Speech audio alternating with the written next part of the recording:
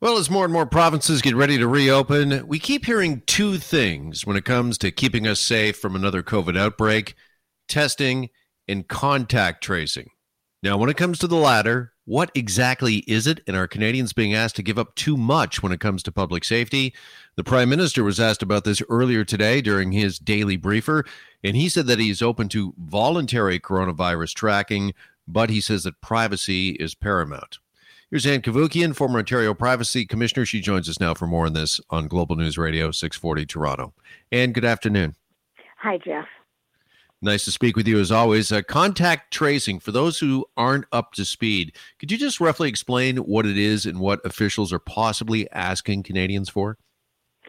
Well, the problem with contact tracing, it would imply that you would be tested and your exposure in terms of COVID-19, if you're COVID-19 positive, that this would be tracked and others would be notified of the fact that you had tested COVID-19 positive. The problem with this in that model is that there's like no privacy. Your personal information is going to be used without any consultation with you, without any personal control, and that's the last thing we want. So there are ways to avoid it, which we can explore. All right. Before this goes ahead, what sort of guarantees do you think Canadians need, such as the promise of anonymity, that they will remain anonymous? Would that be paramount? Yes, it would. And Apple has partnered with Google for the first time, and they have developed, and they don't call it contact tracing very cleverly. They call it exposure notification. They developed this amazing framework that they're offering for free to public health authorities to develop an app from it. And basically everything is private. No personal identifiers will be revealed in terms of the people seeking to find out if they've been in contact with someone who may have been COVID positive.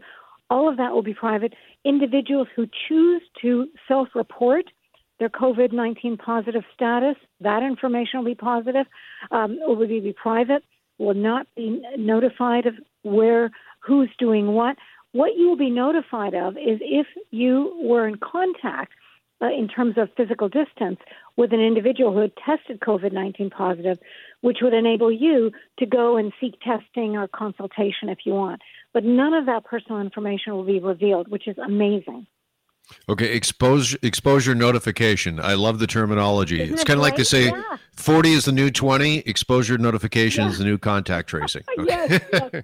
Apple, Google, I applaud them for coming up with that term because you don't want contact tracing. You don't want everything being traced and identifiable with no privacy protection.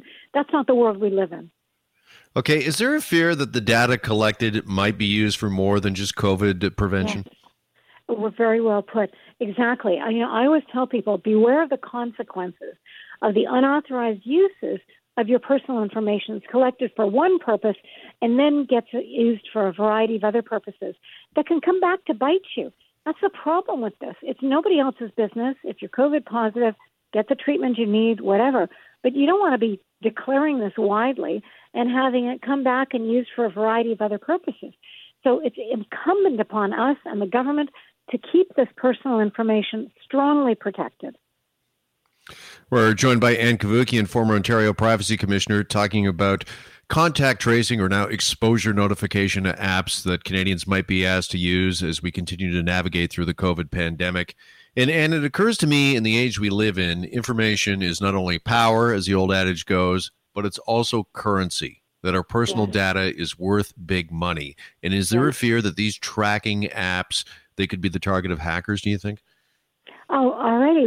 Hackers are just having a great time in this time where everyone is basically at home or working from home, and they're capturing so much data, which is all the more reason why any data associated with your exposure to COVID-19 and your COVID-19 positive status must be very strongly protected.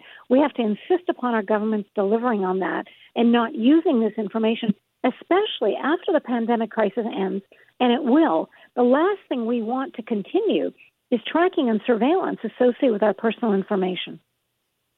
Yeah, this has been used in both Singapore and South Korea, where officials Yes. say that if roughly just over half, 60% of people agree to these coronavirus tracking apps and will use them, it will significantly slow transmission rates. So, in the end, do you think that this is going to be a battle between public health and privacy? And it can't be that. I always tell people it's not a zero sum game. It's not privacy versus public health. You can do both.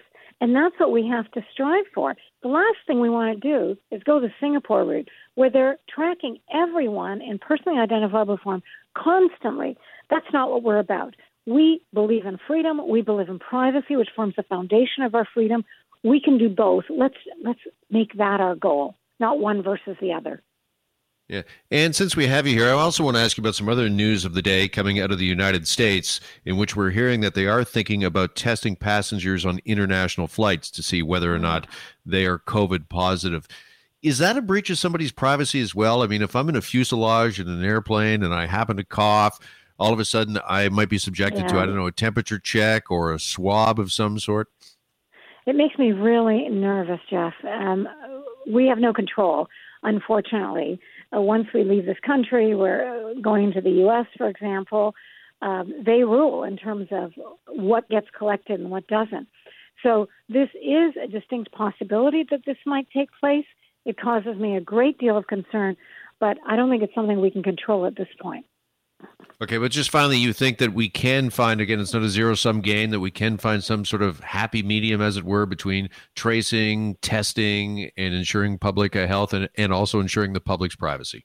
Absolutely. Just again, I'm referring to the Apple-Google framework, which is all about exposure notification so that you can protect yourself as opposed to contact tracing, naming, etc.